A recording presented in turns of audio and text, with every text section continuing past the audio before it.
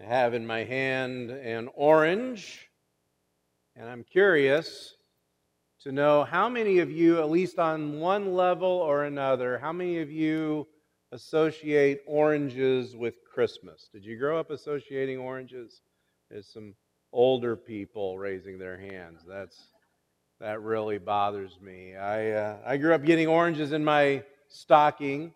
I always thought it was strange. About 2 or 3 days before Christmas, Mom would buy a bag of oranges, and somehow, I think Santa would sneak into the kitchen and grab the oranges and then stick them in my stocking and wake up. And then every year, a few days before Christmas, on a Saturday, we would hear the fire whistle go off. We'd hear the fire whistle go off in town, and we'd all run uptown together, and there's the fire truck, and Santa coming in on the fire truck, and everybody would get you guys still do that, don't you? Yeah, everybody would get a little paper bag filled with peanuts and candy cane, and I think sometimes there was like ribbon candy in it, which always disturbed me because it was like rubbing up against the peanuts, and so you'd have this nasty, sticky, salty ribbon candy. There's always an orange in there. Someone's got to remind me because I can't remember. Who was it that played Santa in town for years? Who was that? Was that Harvey Washburn? That's who that was? It was Harvey? I remember Harvey would come to the school. We'd get our oranges at school, and then he'd come on Saturday, and we'd be uptown. But that's a holdover from an earlier time when oranges, you didn't just go down to Walmart like I did this week and look at oranges and go, ooh, those are too expensive. I want to get the cheap oranges because I'm just going to use it for a sermon illustration. You couldn't go to Walmart and get oranges all the time. And so an orange around Christmas in the dead of winter, if you got an orange, that was a gift. That was a treat. And we grew up knowing that oranges were good for us, right? I mean, you'd see that commercial. Talk about Florida oranges, and you got to eat your oranges, drink your orange juice. And we grew up knowing that you had to eat your orange. You don't want to get a cold, so make sure you eat your orange. And of course, it helps that they're sweet and they're juicy and they're delicious. So an orange is a gift that we give other people, and it's a gift that we receive from people, and it's also good for us. So it is a wonderful representation of the fruit of the Spirit of goodness. It is the fruit that wants what's best for other people, and it moves us to provide that for them. Now, last week, we looked at the story of the rich young ruler, and the problem with that guy was that he got the story backwards. His question was completely backwards. He asked Jesus, what good thing must I do so that I can inherit eternal life? He made goodness about himself and what he would gain from it, about what goodness would do for him. And that's completely backwards to the fruit of the Spirit of goodness and the goodness that Jesus calls us to. We are called to cultivate goodness in other people's lives. We are called to cultivate goodness in the lives of the people around us. And that's exactly what Jesus is calling us to in that scripture that you saw played out in that little video, the scripture we're going to look at today in Jesus' most well-known sermon, the Sermon on the Mount, Matthew chapter 5, verses 14 through 16. And it's a passage that you're most likely familiar with. It is Jesus' call for who we are to be in our world, what kind of effect we are to bring on the world around us, and how we bring goodness into the lives of the people we touch. Jesus says in Matthew 5:14, "You are the light of the world. A city set on a hill cannot be hidden, nor do people light a lamp and put it under a basket, but on a stand, and it gives light to all in the house. In the same way, let your light shine before others so that they may see your good works and give glory to your Father who is in heaven." That's what we're called to do. The fruit of the Spirit is goodness. Goodness is a gift that we bring into the lives of other people. That's what Jesus is showing us here. He wants us to recognize that goodness is something that we do. And I think that's important. Goodness is something we do. I think that's important because it seems to have fallen out of style lately to admit that we do anything good. It just seems to have fallen out of style to admit that we do good things or that somehow we could even be good. And I can't tell you, I listen to a lot of preachers. I listen to a lot of preachers and a lot of different sermons, and I can't tell you how many times I hear preachers just get up and all they'll talk about is how bad they are. And over and over again, these preachers get up and they say, I'm the worst hypocrite. I am the worst Christian ever. I do so many bad things. I disappoint God every day. I'm just an awful person. And I get it. You know, it's this humility thing. But when that's all we ever talk about, what does that produce? What it produces is churches full of people who say, I'm a hypocrite. I'm an awful person. I do horrible things. I disappoint God every day. And for those on the outside, if they're not seeing anything good, if they're not hearing anything good, why would they ever want to be on the inside? What good do we have to offer them? And so Jesus says, you are the light of the world. Light is a symbol that is used all the way through the Old Testament and the New Testament. It's right there at the very beginning, chapter 1 of Genesis. There's light, right? We see light all the way through, and it's a symbol that is used. Most frequently, it symbolizes purity as opposed to filth. Light symbolizes truth as opposed to lies. Light symbolizes God's presence as opposed to the darkness and the loneliness of evil. And Jesus says, you are the light of the world. That's you. That's us. That's you and me. That's His followers. We bring light into our world. I think the confusion for us might be that at times we think goodness is about us. We think goodness is about who we are. And that might have been the problem with this rich young ruler. What must I do to prove that I am worthy? And Jesus turned it around on him. And He said, go and sell all that you have and give to the poor, and then come and follow me because you'll have treasures in heaven. Go and do something for other people. It's not about what your goodness does for you. It's about what is it doing for others. You are the light of the world. Therefore, be a light for the world. The good things that we do, the acts of kindness that we do, the gifts of goodness that we do, they are not there to prove what good people we are because we're better than other people who don't do these things. They are there to light the way for people to see God. That's why we do them. That's what we're called to do. We are called to reveal the goodness of God. Those preachers I listen to who love to tell people how awful they are, love to tell people what kind of hypocrites they are, they have a point, okay? They do have a point. The goodness is not about us. It's not about us. In fact, Paul writes in Romans chapter 3, verse 12, no one does good, not even one. In and of ourselves, if we are left on our own, we will screw up. We will go on and we will just get worse and worse. But what Jesus wants us to show the world, what He wants us to show our world is God's goodness. It's not about us. It's not about what we have to offer. It's about God. And it's about what He has to offer. And in fact, Jesus has to warn us about hiding God's goodness from other people. He says a city set on a hill cannot be hidden. And then He goes on in verse 15 and says, nor do people light a lamp and put it under a basket, but on a stand, and it gives light to all in the house. And Jesus wants us to see the absurdity of this statement here. You don't light a lamp and then immediately put it under a basket or put it under a bowl. It doesn't belong in a basket. It belongs in a position where it's going to do the most good. So put it on a stand, raise it up high, let it light the entire house. And again, He's saying, that's you. That's my followers. That's who we are to be. We are to reveal God's goodness. A city set on a hill cannot be hidden. You know, every now and then you're watching TV or you see those pictures. It seems like it's almost always the same picture. You see the picture of the Great Pyramids. You know, the pictures I'm talking about. You always see the picture. Has anyone here seen the Great Pyramids in real life? Has anyone been somewhere where you've seen the... Nope, you people ought to get out more. Anyway, they got these things. They're called pyramids, right? And they're really, really old. You know how old the pyramids are? I mean, they estimate the pyramids were built around 2500 BC.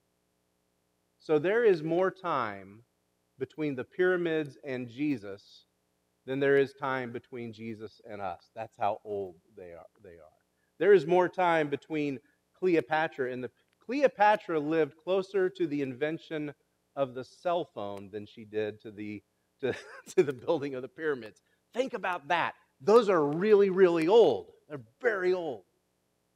I'm trying not to look at anybody right now. What they look like when you were a kid. Anyway, when the pyramids were first built, you and I see them now, they're just kind of sand-collared, and they're just rough rocks. But when they were first built, they were smooth, and they were covered in white limestone. And so if you can just imagine what it would be like coming upon Egypt at night with little fires burning in houses and little fires burning around the place, and all of a sudden you see these shining pyramids, maybe lit by moonlight and starlight. These things would shine as you were approaching Egypt. You would see them shining from the distance. And that's not just the pyramids. That was all cities back then. The walls of Jerusalem, we see these things again, it just looks like rocks. But way back then, the walls of Jerusalem were coated in white limestone so that when people would light their fires in their homes at night, it would light up the whole city. So if you were trying to make your way to safety at night, if you were outside the city walls and you were trying to get back, you could see where you were going. It would light your way to safety. And Jesus says a city set on a hillside cannot be hidden. That's you guys. That's who you are to be. I was talking to my friend Bob Motley the other day. And Bob and I were talking about growing up in Kansas, and I didn't grow up coming to church. Like most of you guys know that. I didn't grow up coming to church. I wasn't a church kid. But I knew who the church people were. I knew who the church people in Kansas were because I could see their light shining. I could see the lives that they were living. I knew who the light was in Kansas. And I think about that sometimes because I know there are bigger cities around us. I know there's bigger towns around us. And I know there's bigger churches in those bigger towns. And I know they got bigger opportunities, and I'll just go ahead and admit it, they got better preachers probably. Okay? Probably. Maybe. They got better preachers.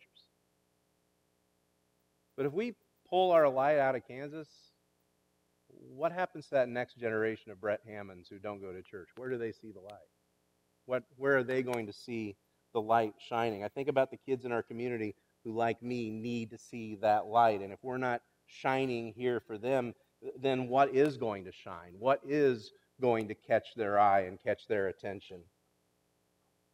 And that's what Jesus is saying. He's saying it's about them. It's about what our goodness does for the people on the outside. And Jesus tells us when we reveal God's goodness, people respond with praise. When we show people God's goodness, they respond with praise. None of what Jesus says here in these 3 verses is about making ourselves look good. Nothing is about what we will gain, but what will our world gain? What will our community gain? What will our friends and neighbors gain? He says in verse 16, in the same way as what? Well, in the same way that a city set on a hill cannot be hidden. In the same way that you light a lamp and you hold it up so it gives light to everyone in the house. In the same way, he says in verse 16, let your light shine before others so that they may see your good works and give glory to your Father who is in heaven. The goal isn't what they're going to think about us. The goal isn't how good we're going to look. The goal is their response to God, that the good things we do would draw them to God, that they would come and they would praise Him. So it's not about how good we can be, but how good can we make life for them. We cultivate goodness in the lives of the people around us. We plant goodness in their lives. We nurture goodness in their lives. We want them to see goodness in their own lives. We want to harvest goodness in their lives. In the same way, let your light shine before others so that they may see your good works and give glory to your Father who is in heaven. You know what that means? That means they're going to have to see our good works. It means they're going to have to see our good works. And I know that's tough for us. I know that we've got a church full of people who don't like to take credit. We don't like to take credit for good works. We like to do our good works anonymously. We don't want people to see it. But again, it's not about us. It's about God. It's about drawing other people to Him. Are there good things that we can do that will light the way in our community? I think about the disciples sitting there listening to Jesus as he preached the Sermon on the Mount. And it seems apparent to me that Peter was paying attention that day, because Peter says almost the exact same thing. In 1 Peter chapter 2, Peter's talking about the way we conduct ourselves in front of other people. How do we conduct ourselves in front of outsiders? And what do the people who are outside of the faith say about us? And he says in 1 Peter chapter 2, verse 12, keep your conduct among the Gentiles. The Gentiles are the people who are on the outside. Keep your conduct among the Gentiles honorable, so that when they speak against you, Peter's pretty honest, they're going to speak against you. When they speak against you as evildoers, they may see your good deeds and glorify God on the day of visitation. And I love Peter's honesty here. Some people we encounter are going to be difficult.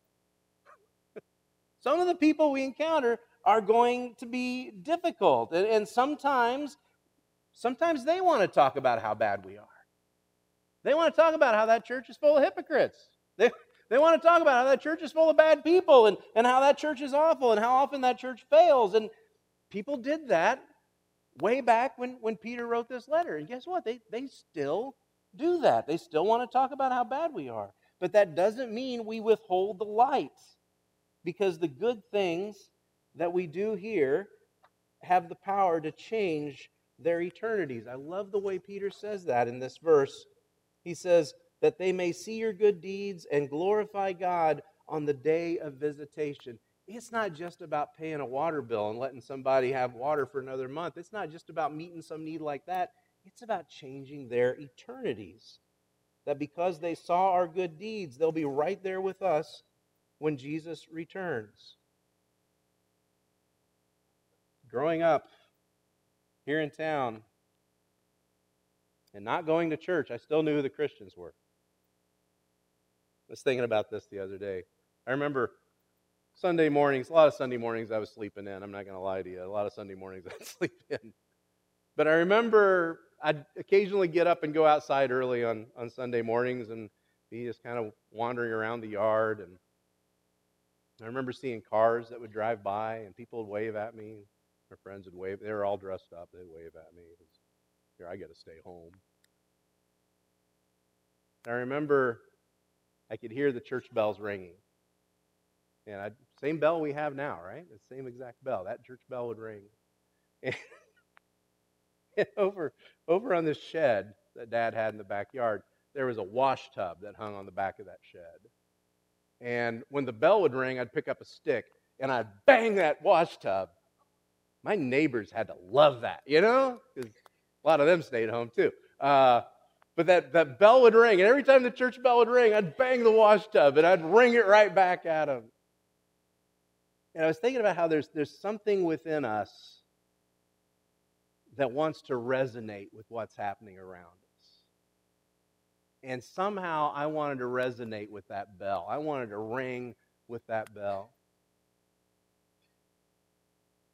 We probably shouldn't be surprised when the kids in our community are resonating with something bad, right? Isn't that the goal? You just want to resonate with something. You want to make that sound that you've heard. You want to make that sound that was attractive to you.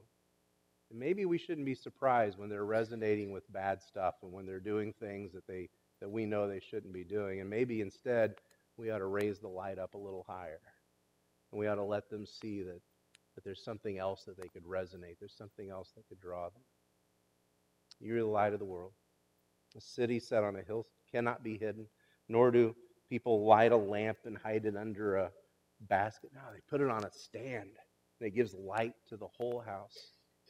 And in the same way, let your light shine before your community, before your people, so they might see your good deeds and praise your Father who is in heaven. There are amazing opportunities for us to let our light shine in this community.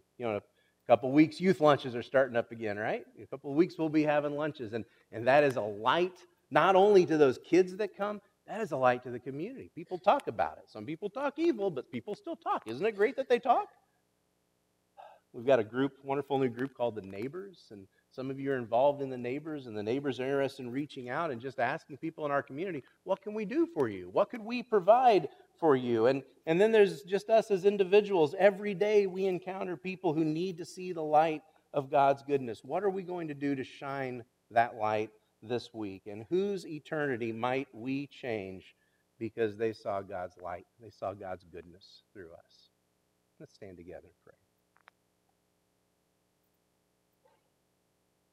Lord Jesus, you've called us to shine your light in our world, shine your light in our community, in our jobs, in our homes, in our neighborhoods. And there are so many people we encounter every day who are desperate for some sign that there is something greater than their struggle, that there is real goodness in this world. And the goodness they see through us just might lead them to you. So open our eyes to those needs around us this week. Give us wisdom and courage as we reach out and shine the light of Christ's love in their lives. Let them see Jesus through us. And let them see that to your glory. It's in Jesus' name we pray. Amen. Go in peace.